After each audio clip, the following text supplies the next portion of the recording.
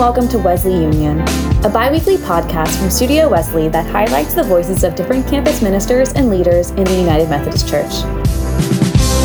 Today we'll be hearing from Reverend Dr. Vance C. Rains, lead pastor at the First United Methodist Church of Orlando.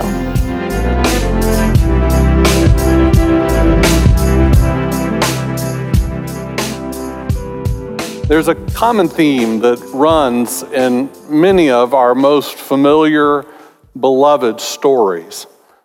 Take, for instance, Cinderella and Snow White, living blissfully as daddy's girls until daddy married evil stepmothers. Or Dorothy and Toto skipping along happily on the Yellow Brick Road with the Tin Man and the Cowardly Lion and the Scarecrow, heading off to see the wonderful Wizard of Oz, till they run into the Wicked Witch of the West. Robin Hood was a loyal supporter of his king, Richard the Lionhearted, but when Richard went off to fight in the Crusades, well, now Robin had to deal with an evil local Prince John and his stooge, the Sheriff of Nottingham. Hansel and Gretel took a walk in the woods, found a cottage made of gingerbread, then discovered an evil witch lived inside. Little Red Riding Hood went off to visit her grandmother and then noticed, Grandma, what big eyes you have, what big teeth you have. It wasn't Grandma, it was the wolf.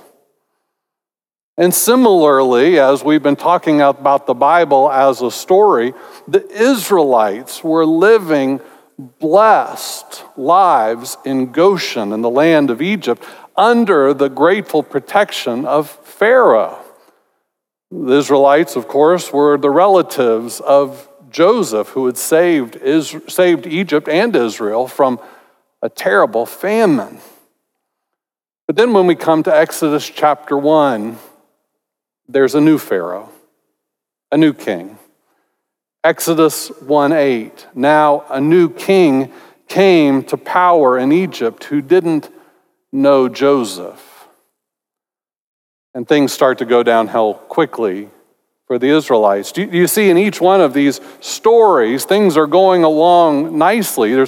It's a peaceful, joyful story until the intrusion of evil, which messes things up for everyone.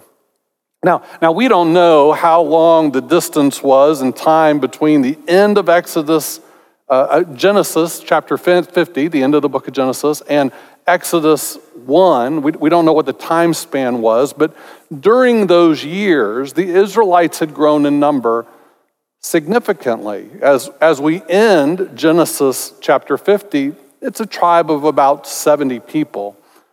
But by the time we get to Exodus chapter 1, they have grown numerically. Exodus 1:7 says the Israelites were fertile and became populous. They multiplied and grew dramatically, filling the whole land.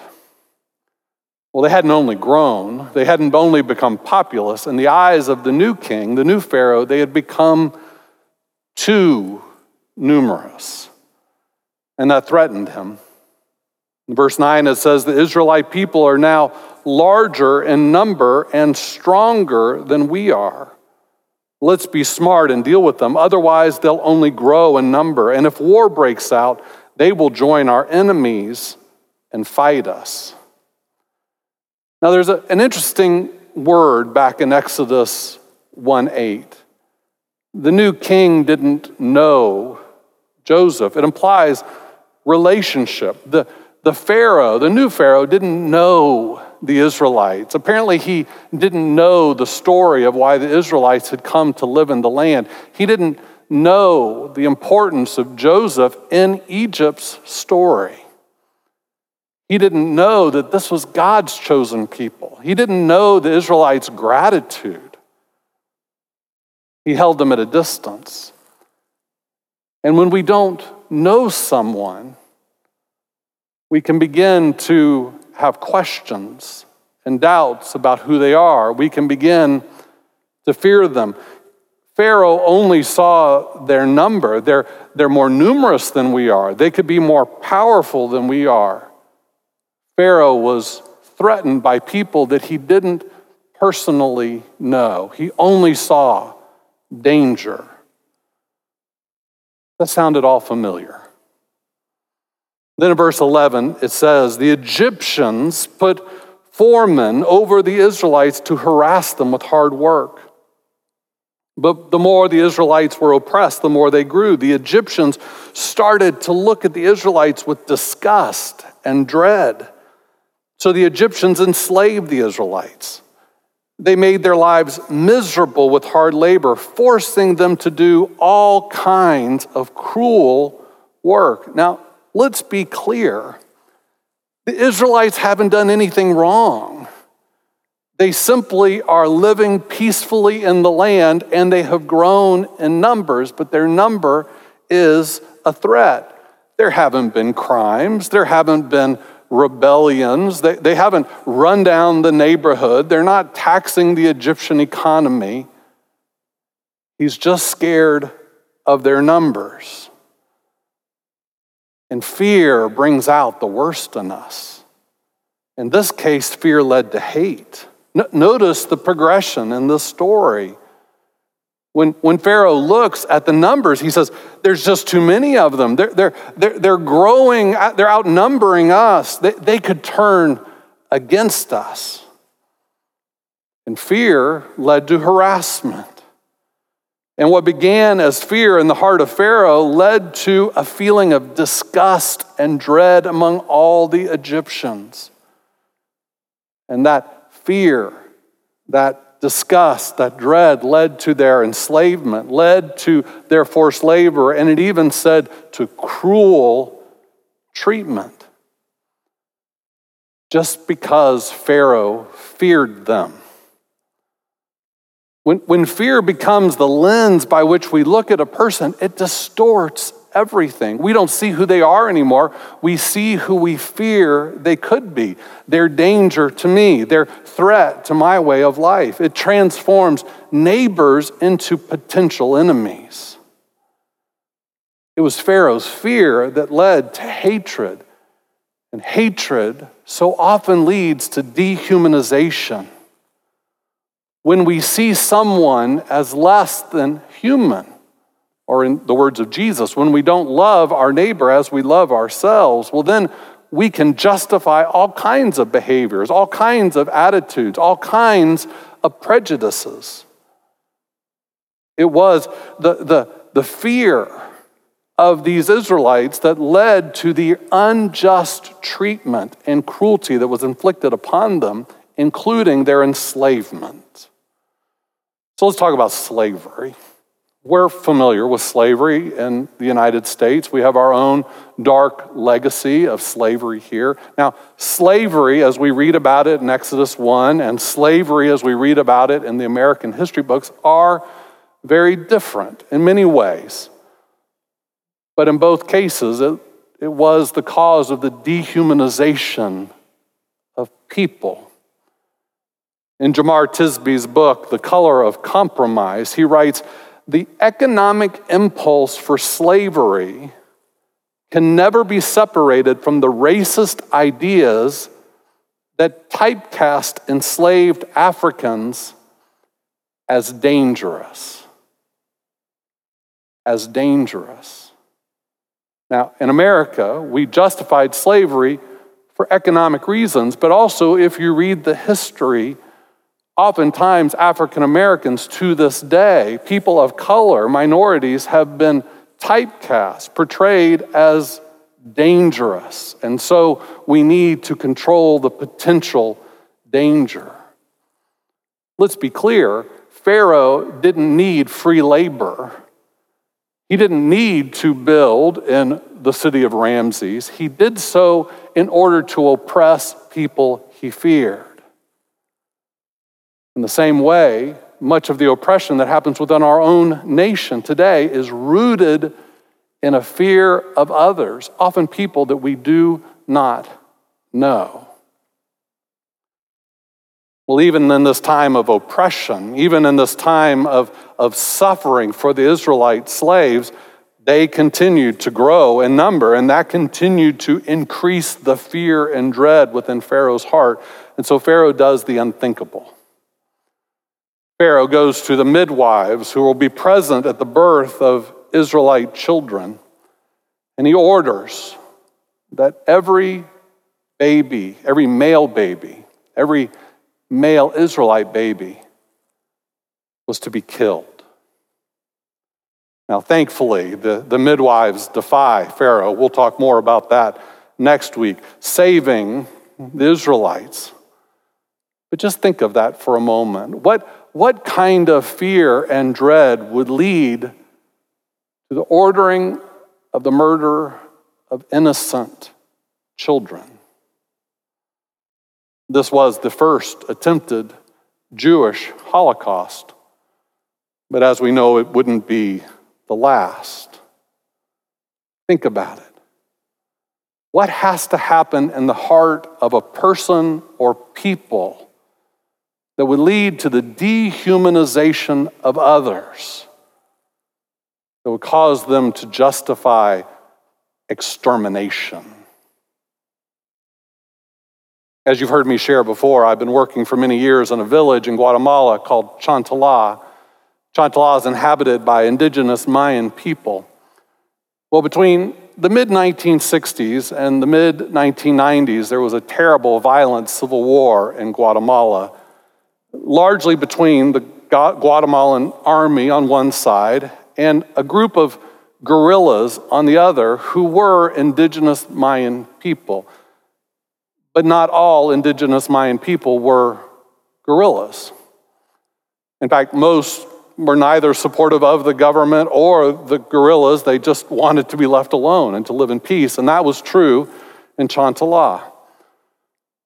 But guerrillas would sometimes show up and demand support, saying, we are fighting for you, and take what they wanted. And then the government would find out and say, you're aiding and abetting the enemy, and they would punish. In fact, it was determined in the early 80s that the best solution for the government was what they called a scorched earth policy. Destroy villages, kill Mayans, whether they're guerrilla or not. We can't know for sure. It's believed that nearly 250,000 indigenous Mayans were killed in just several years in the early 80s. That includes Chantala. Nearly a third of the village was slaughtered. Many beheaded with machetes. Many left in mass graves. Fathers of some of my friends, husbands of some of my friends. At one point, the government suspected some of collaboration. They gathered about 40, took them into the Methodist church, locked the door, and called a helicopter to bomb the church, killing all inside. My friends continue to live with that painful legacy. What causes humans to dehumanize other humans? Fear. What causes us to see humans in the same way we might see rodents in our home or insects that we call the exterminator to come and remove, or weeds that need to be pulled out of the garden? How is it possible that humans could value other human lives so little? It's fear. It's fear. It's irrational fear that leads to hate, and hate dehumanizes. And we have to acknowledge this is part of our own American history and legacy. Just in recent months, we've seen protests, Black Lives Matters protests, many peaceful, some violent, in response to decades, many decades of unfair, unjust laws, unfair systems, persons in power who have treated them unfairly. And even since the protests, some have had their eyes open and see that there are changes that need to happen in our country, in our world, but others have seen the violence and used it to increase our sense of fear, placing the blame back on those who have so often been the victim. leading even to greater hatred and division. We have today some of the same societal and systemic sins that plagued the Israelites back in Exodus chapter 1. And they will continue to be with us as long as we view people through the lens of fear. As long as we see people as less than human, as a threat to us, we will continue to justify attitudes and systems that are dehumanizing. The question for us, as people of faith, as people whose lives are rooted in Scripture, whose lives are defined by following Jesus of Nazareth, people called the new Israel. In our lives, will we side with Pharaoh and power and privilege? Or will we take the side of the oppressed and the hurting and join in the fight for justice? Will we join with Pharaoh in attempting to maintain the status quo, which only benefits the privileged majority, of which many times we are part? Or will we use our place of privilege and power to confront our own complicity and to fight for needed change in our societies? Will we turn a blind eye to the plight of others? Or will we open our eyes? Will we know the hurting and the oppressed so that we can come to their aid? Now friends, I know this is political. I know I'm dipping my toes into politics, and that's an uncomfortable thing. But please hear me. Just because we make it political doesn't make it also deeply spiritual. This issue of justice is a deeply spiritual issue. We as people of faith, people who value the teachings of Scripture, are taught and believe that every human, regardless of race, ethnicity, gender, ability, sexuality, nationality, age, income level, education, legal status, or anything else, every man, woman, or child is created in the image and likeness of God and endowed by their Creator with human dignity and worth. One of the things I love about being Methodist, we believe in the sacred worth of every person. Friends, will we fight for the sacred worth of every person? Or will we be Pharaoh? Within the walls of the church, we often use the word call to refer to those who are on the path to ordained ministry or are ordained ministers. However, those people are not the majority of the church. The majority of church members are laity, non-ordained people, and we believe they are called to. The Everyday Gospel podcast allows these individuals who are living out their calls beyond the four walls of the church to share their stories and to have a broader conversation on the role of laity in the church, in the world, and the gifts and graces they bring to the table. To listen to the Everyday Gospel podcast, visit DerekLaRuth.com/blog/everydaygospel or search Everyday Gospel wherever you listen to podcasts.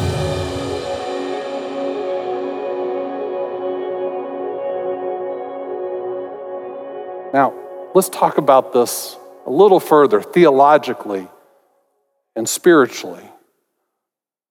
The word that we use to describe the behavior of Pharaoh is sin. The racism that has existed far too long in our country and other places in the world is sin. Whether it's personal racism or societal racism or institutional racism, it is what it is. It is sin. There's nothing else we can call it. But it's not the only sin. Hate is a sin. Jesus said, "You have heard it said, do not murder, but I tell you, if you hate, you have murdered." Injustice is sin. Apathy is sin. This is how this ancient story of Exodus 1 relates to us today. Israel's enslavement relates to the bigger story of the Bible and to us, because this is a story of institutionalized sin which infects all of us. Now, next week we'll start to tell the story of of Moses, who God sends to rescue the Israelite slaves. But that won't be the end of their slavery. When you come to the prophets, we discover that the Babylonians invade Israel and Jerusalem and take the captives away as slaves. In Jesus' own day, the Roman Empire has come and has taken the entire nation as captives. They are slaves.